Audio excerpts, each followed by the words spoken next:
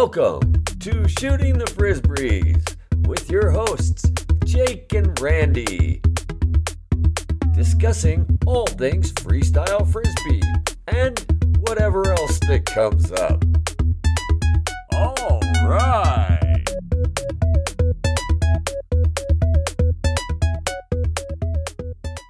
Welcome to Shooting the Frisbees with Jake and Randy. Hey, Randy, how's it going? Hey, Jake, I'm doing great today. How are you doing? I'm doing wonderful. Yes, I know that you have just returned from Hawaii, where you've been spending an awful lot of time. And while you were there, you had a guest jammer, and they brought something with them. For sure. And that's why I'm doing so wonderful, because I got to jam with Mr. Bill Wright in Hawaii. Lori and I met at Ko'oloa Beach Park and had a really, really great jam. But we also had a really good time just connecting. So he showed up to the field and he says, "Hey, I got these gifts for you." And I'm like, "You're the guest. You shouldn't be bringing gifts.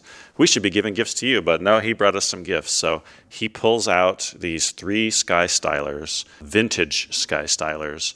2 of them are this marble plastic. One is blue and one is yellow. And it has this dark blue marble color just kind of rippling through it. Clearly, one of them has already been played with, and that is the disc that we're going to play with now. So I'm super excited about that. And then he says, "But I also have this other disc that I want to give to you." "Really? You're going to give me this vintage disc?" So he pulls it out and shows it to me. It's this beautiful blue disc. So it's a really old Sky Styler that has the lettering that says Discraft Sky Styler, but it has no other logo, so the center is just totally clear. Bill tells me, "See how it says Discraft Sky Styler Sport Disc here, and directly across from it, it also says Sport Disc."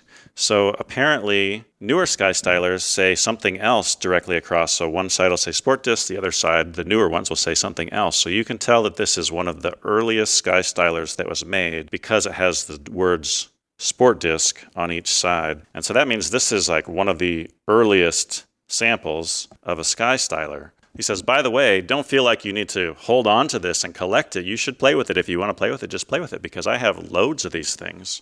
Wow, that's incredible. And I know a little bit of the backstory of why he has loads of these things. So what's interesting is that Discraft approached the FPA and said, "Hey, we have all these Sky Stylers and we need to move them out of the warehouse. And would the FPA be interested in them?" "Yeah, we'd be interested in them, but we can't do this alone." And we're talking 40 or 50 boxes of these vintage Sky Stylers and Sky Stylers from throughout the years with different tournament logos on them. I mean, it's just crazy. So we were able to partner up with Bill and Daniel O'Neill as well and figure out a plan as to how to make this happen. And so got it figured out, and all these boxes got shipped to Bill. And I don't have really any idea of what this all entails, but from what I hear, it is an amazing collection. And this was Gail McCall's collection, one of the founders of Discraft. Now the FPA has it, and Bill is already putting up discs on the Right Life that are for sale. So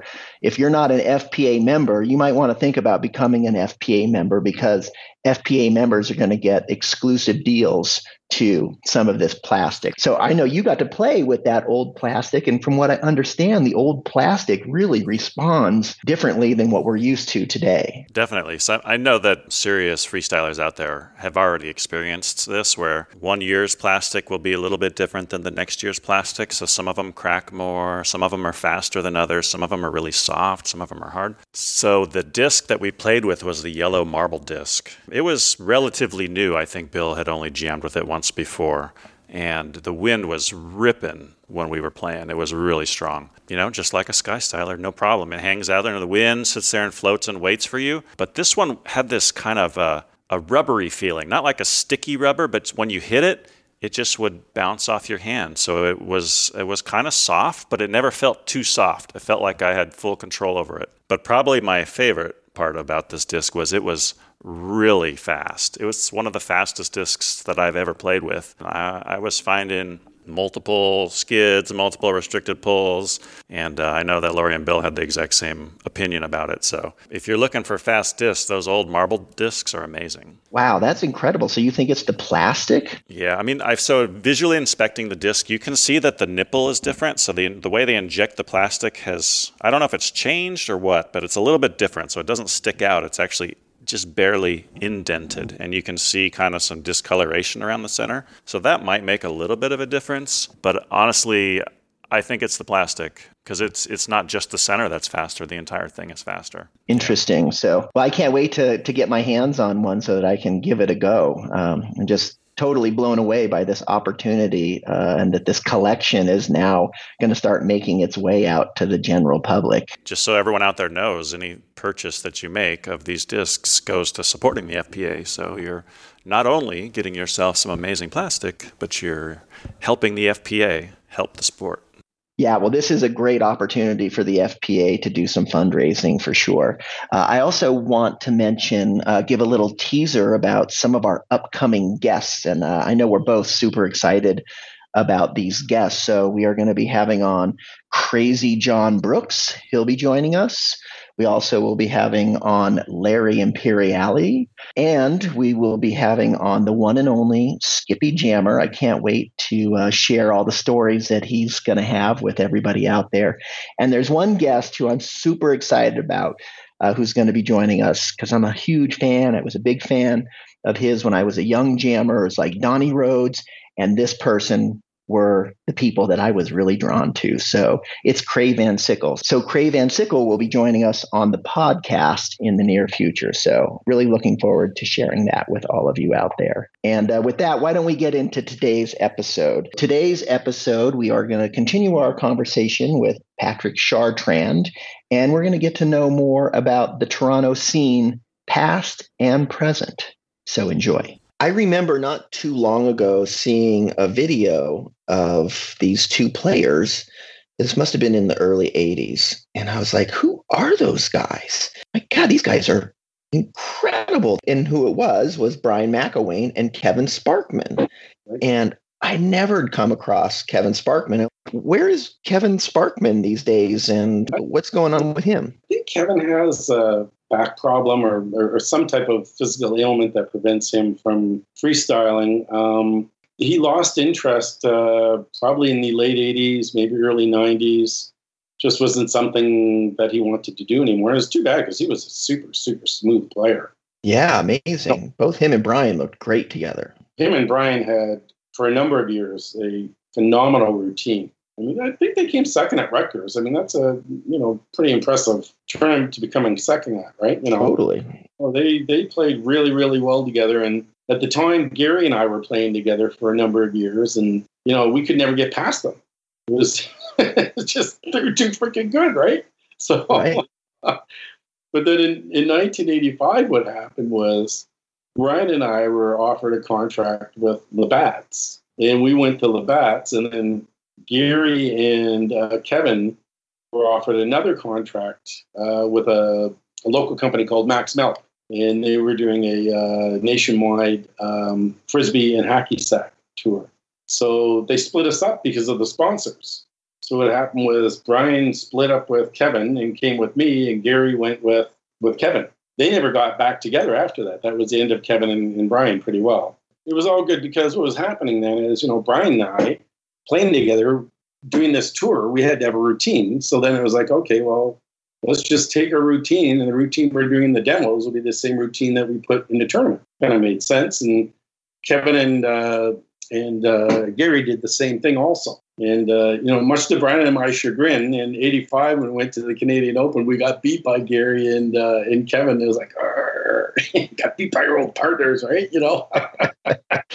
This is just the way it goes, right? So were all four of you, Brian McElwain, Kevin Sparkman, and Gary Auerbach, were you guys all kind of at the same time, or did Gary come in later? So what happened was myself, Brian, and Kevin were all playing at the same time. And again, I mentioned Michael Sullivan because he was playing a bit also, and he was a good player. And we were all playing and hanging around Ken, and we're all doing shows. And then what happened was Gary lived just down the street from me, and he was 14 years old, and he stumbled upon us. And, I think we're 10 years older than Gary, something like that. And he started hanging out, this kid hanging around with these older guys. And I'm sure his parents are wondering, what the hell, what's my kid doing hanging around with these old guys, right? Because I was a counter player and Gary was a counter player, I spent a lot of time with him, just kind of showing him stuff. And boy, he got really good really, really quick. And then he was showing me stuff. After a couple of years, I think took Gary maybe from 82 or maybe 81 to 83 or 84 to get really good. And then after that, 83, 84, Gary was a great player. We basically just competed against each other all the time and competed for Kent shows and any other shows that came around at the same time too, right? It was fun. We were competitive with each other, but we were also supportive with each other. Like, as you know, you hang around each other and you hang around the better players or your buddies because you're learning from them and you have something in common. And you're putting in 8 hours a day, they're putting in 8 hours a day, and it's just kind of the way it was, right? So was Ken driving the bus for all of the demos, or was he like the boss, or did you guys sort of take off at some point on your own? It depended. Ken organized a lot of the demos, but then there was Orange Crush. Ken really wasn't involved with Orange Crush. Orange Crush was brought in through Irwin Toy, and Orange Crush provided lots of the demos, of which Ken did some, and we did some, and the guys out west did some. We had some other fellows, local Toronto guys that did some also. Then there were, Ken organized a whole pile of other stuff. So it just depended, right? Yeah. It was such a fertile ground at the time. We had stuff coming at us all the time with opportunities. And, Ken organized this thing through Dapper Dan. It was a local jean company. And then we had, the Labatt's thing. There was the Lee jeans, on and on and on. It just seemed like the time was right. In Toronto back then, we had a lot of press coverage. We'd be on the news all the time, in the papers all the time. So we're kind of like local celebrities, to be quite honest with you. Like, people know who the Frisbee guys were. And not that we're making a fortune off it, but we're living, so it was all pretty cool. And so at some point, this sort of slows down. So what happens to change the situation? I think what happened was a few things happened. Well, I got married in 1987, and that didn't really slow me too much. But my son was born in 90. Pretty well the last tournament I went to was 91. And I was fine with that. I just wanted to be with my family, my wife and my children, and no regrets on that in any way, shape, or form. At the same time, Ken lost interest in it, and he was just kind of doing his thing. And he got interested in bodybuilding. He was actually pretty jacked there at one point. Like, not uncontrollably jacked, but he had a six-pack and he had some pecs, and he was enjoying that. And then, I don't know, things just kind of dissipated somehow. People just got doing things. Brian opened up a couple of restaurants. So for a period of time, basically from, 91 to 94, there was nothing going on. Brian and I were still playing, and then once in a while, Gary would play with us. And then somehow in 95, Gary and Brian decided that they're going to go to the Worlds. And I'm not sure how all that developed, but I do remember when they went, because before they went, I was playing with them almost every day, helping them get ready. And, they went in, they had a great tournament, and yeah, they won. They won the Worlds. They came out of nowhere because no one who usually went to FPA Worlds knew who they were. They hadn't been to a tournament in, like you said, since the early 90s. So Yeah, and that's, like I say, that not really knowing what's going on in Toronto. Gary Auerbach was just great. Is just amazing. And then Brian, who I'd never met as well, I was like, wow, these guys are the real deal. They had that 2-disc thing going on, and Gary's tremendous flexibility. And, Brian, when he's in the zone, he just gets himself focused and he's just really steady. It all came together for them really well. So then they come back, and I'm like, how is it that my two partners won the goddamn world championship and I'm left here with nothing? I was really happy for them. I really was. I was beyond the moon, to be quite honest with you. It was well deserved, and it was really nice. So how much involvement did you have in their preparation? Well, I was getting together with them almost every day, and I could throw big Z's, so I was just cranking them with Z's as much as possible. And they were working on a routine and whatever, and trying to help them along their way, right? And if Brian wasn't showing up, I was getting together with Gary and helping him go. Or if Gary wasn't showing up, I was helping Brian, right? Just trying to help them along their way, right? You know, as buddies do with each other, right? Yeah, that's awesome. So you were their playing partner. You got to keep them on shape. And did you give them any pointers or anything like that? They did invite me to go down with them, which I laughed at. I thought, I can't do that, right? You know. And then afterwards, it's like, darn. That would have been fun. Yeah. Yeah. Well, that was an interesting tournament in '95 because that ended up being indoors, which I think probably really benefited Brian and Gary with that 2-disc setup because nobody was really doing that. And they had such high risk in regards to execution choices. And that being indoors was definitely a benefit for that routine. And it was awesome. Absolutely. And, you know, the other thing is at that time, we played indoors, you know, 6 months a year because we're in Canada, you know, so basically from November until May, you're indoors and we played indoors. So that had to help them also because they were accustomed to playing indoors. I'm not sure if the rest of the world was playing indoors at that time or not, but we were certainly playing indoors all the time. So after they come back from the World Championships, what impact did that have on the Toronto jam scene at that point? Well, you know what? Not really much because no one was jamming. Like there was no scene. The scene was just myself, Gary, and Brian. And everybody else had dissipated at that time. It just, you know, Ken was no longer involved. I think Brian and Ken opened a bar together at that point or something like that. But there were just, people weren't playing. It was just the three of us. So, you know, three of us kept on playing. And then Gary moved, I don't know, sometime after that. And then it was Brian and I playing together for like 20 years. And there was basically nobody to follow us. And we're quite concerned about that because, you know, you want to, you know, pass it off to the next generation. And the good news is that I guess about 6 years ago, Brian ran into Grant somewhere and Grant knew how to delay. And next thing you know, Brian called me and said, hey, there's these guys that are interested in freestyle. Why don't you come out? So I started coming out with them. I had injured myself prior to that, and I hadn't played for a little while because I had a sciatica on my right side. I came back out 6 years ago, and I was like, holy crap, man, these guys saved my life. You know, because now I'm back playing every day again, right? Mm-hmm. But it was, and you know, they're getting good now.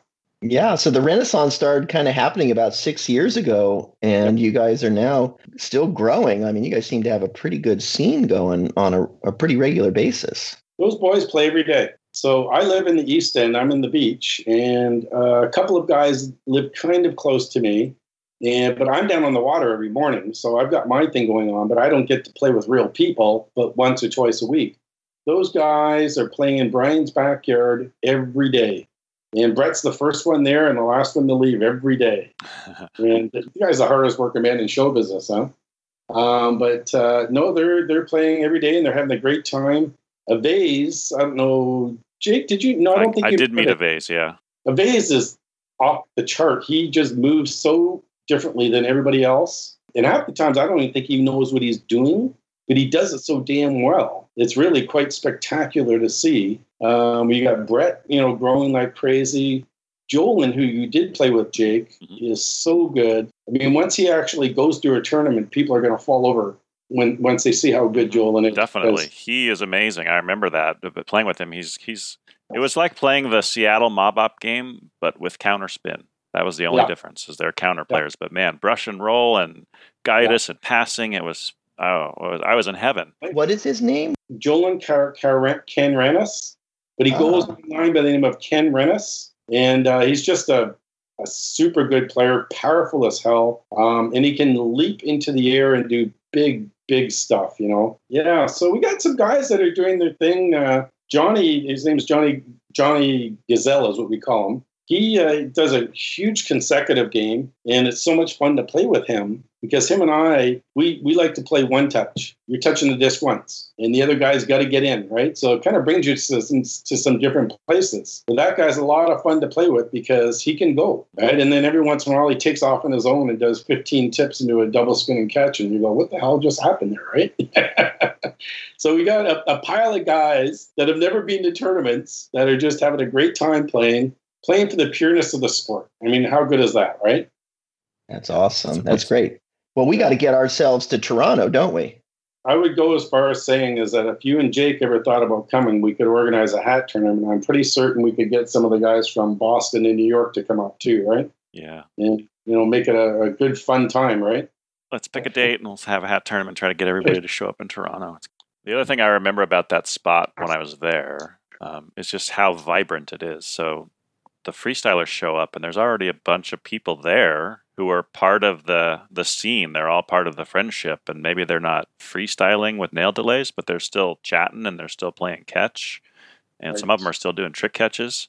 And then something that really stood out in my mind was at one point this guy rides his bike up with a giant trailer and a huge sound system. And Brian taps me on the shoulder and points at it and goes, "That's for us." And the guy just parks there and cranks up the music. It was freaking amazing. Yeah, that's another John. His name's John. He's got a big sound system. There's a whole pile of people, and that's actually the great thing about that park. The park is Trinity Bellwoods Park, and it literally is the hippest park in Toronto. Like, it's a really cool place to be. Right in the heart of downtown, and that is Brian's backyard. You walk out of Brian's apartment and you're right there. You cross the little driveway, right? But there's a whole scene going on there with people who just want to play disc. And there's a couple guys with dogs, and the dogs are unbelievable. They just track down the disc, they go get it. There's a whole pile of people that just do float, and that's all they do. Some other people who do these huge arcing throws around the poles, and they call themselves the Frisbeetarians. We're all part of the Frisbeetarian crew, being the freestylers, but the Frisbeetarians is much larger than us.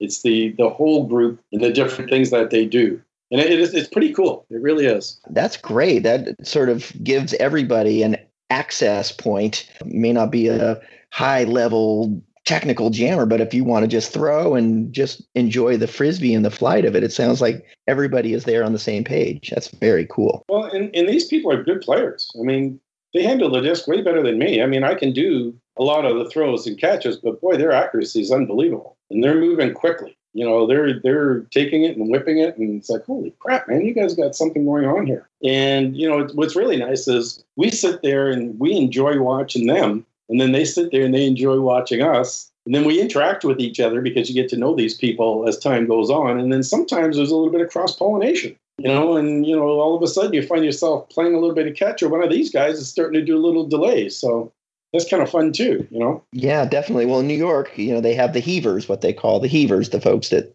just long toss back and forth. Yeah. Well, New York's a very special place there. That's for sure. Yeah, the one thing I'll say is, having been to both places, when I'm in New York, I feel like there's the jammer pod and there's the heaver pod.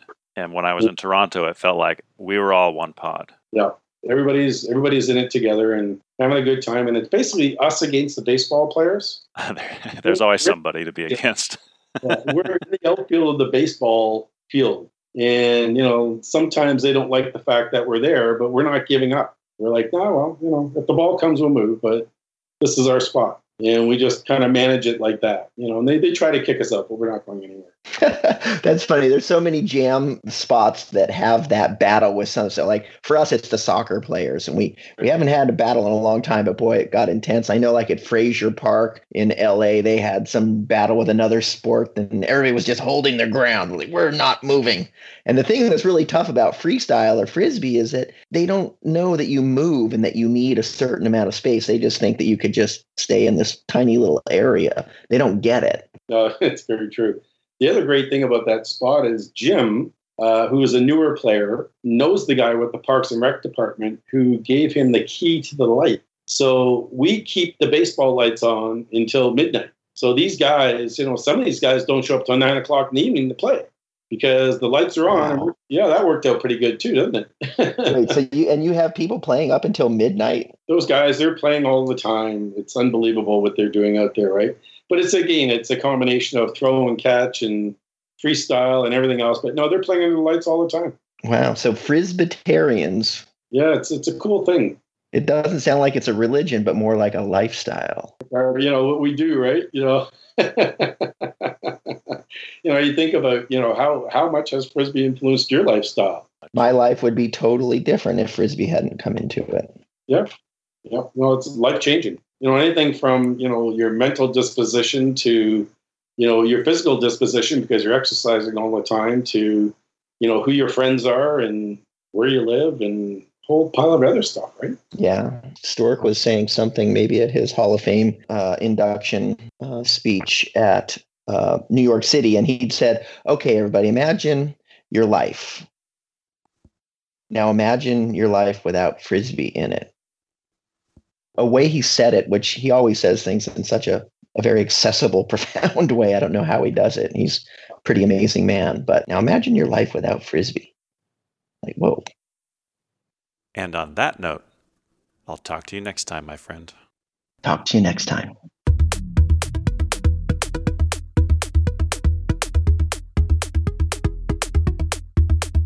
Thanks for listening to Shooting the Frisbees with Jake and Randy. To contact us or for more info, check us out at frisbeeguru.com. Home to Haynesville, shooting the Frisbees, and live streaming freestyle Frisbee. Oh yeah!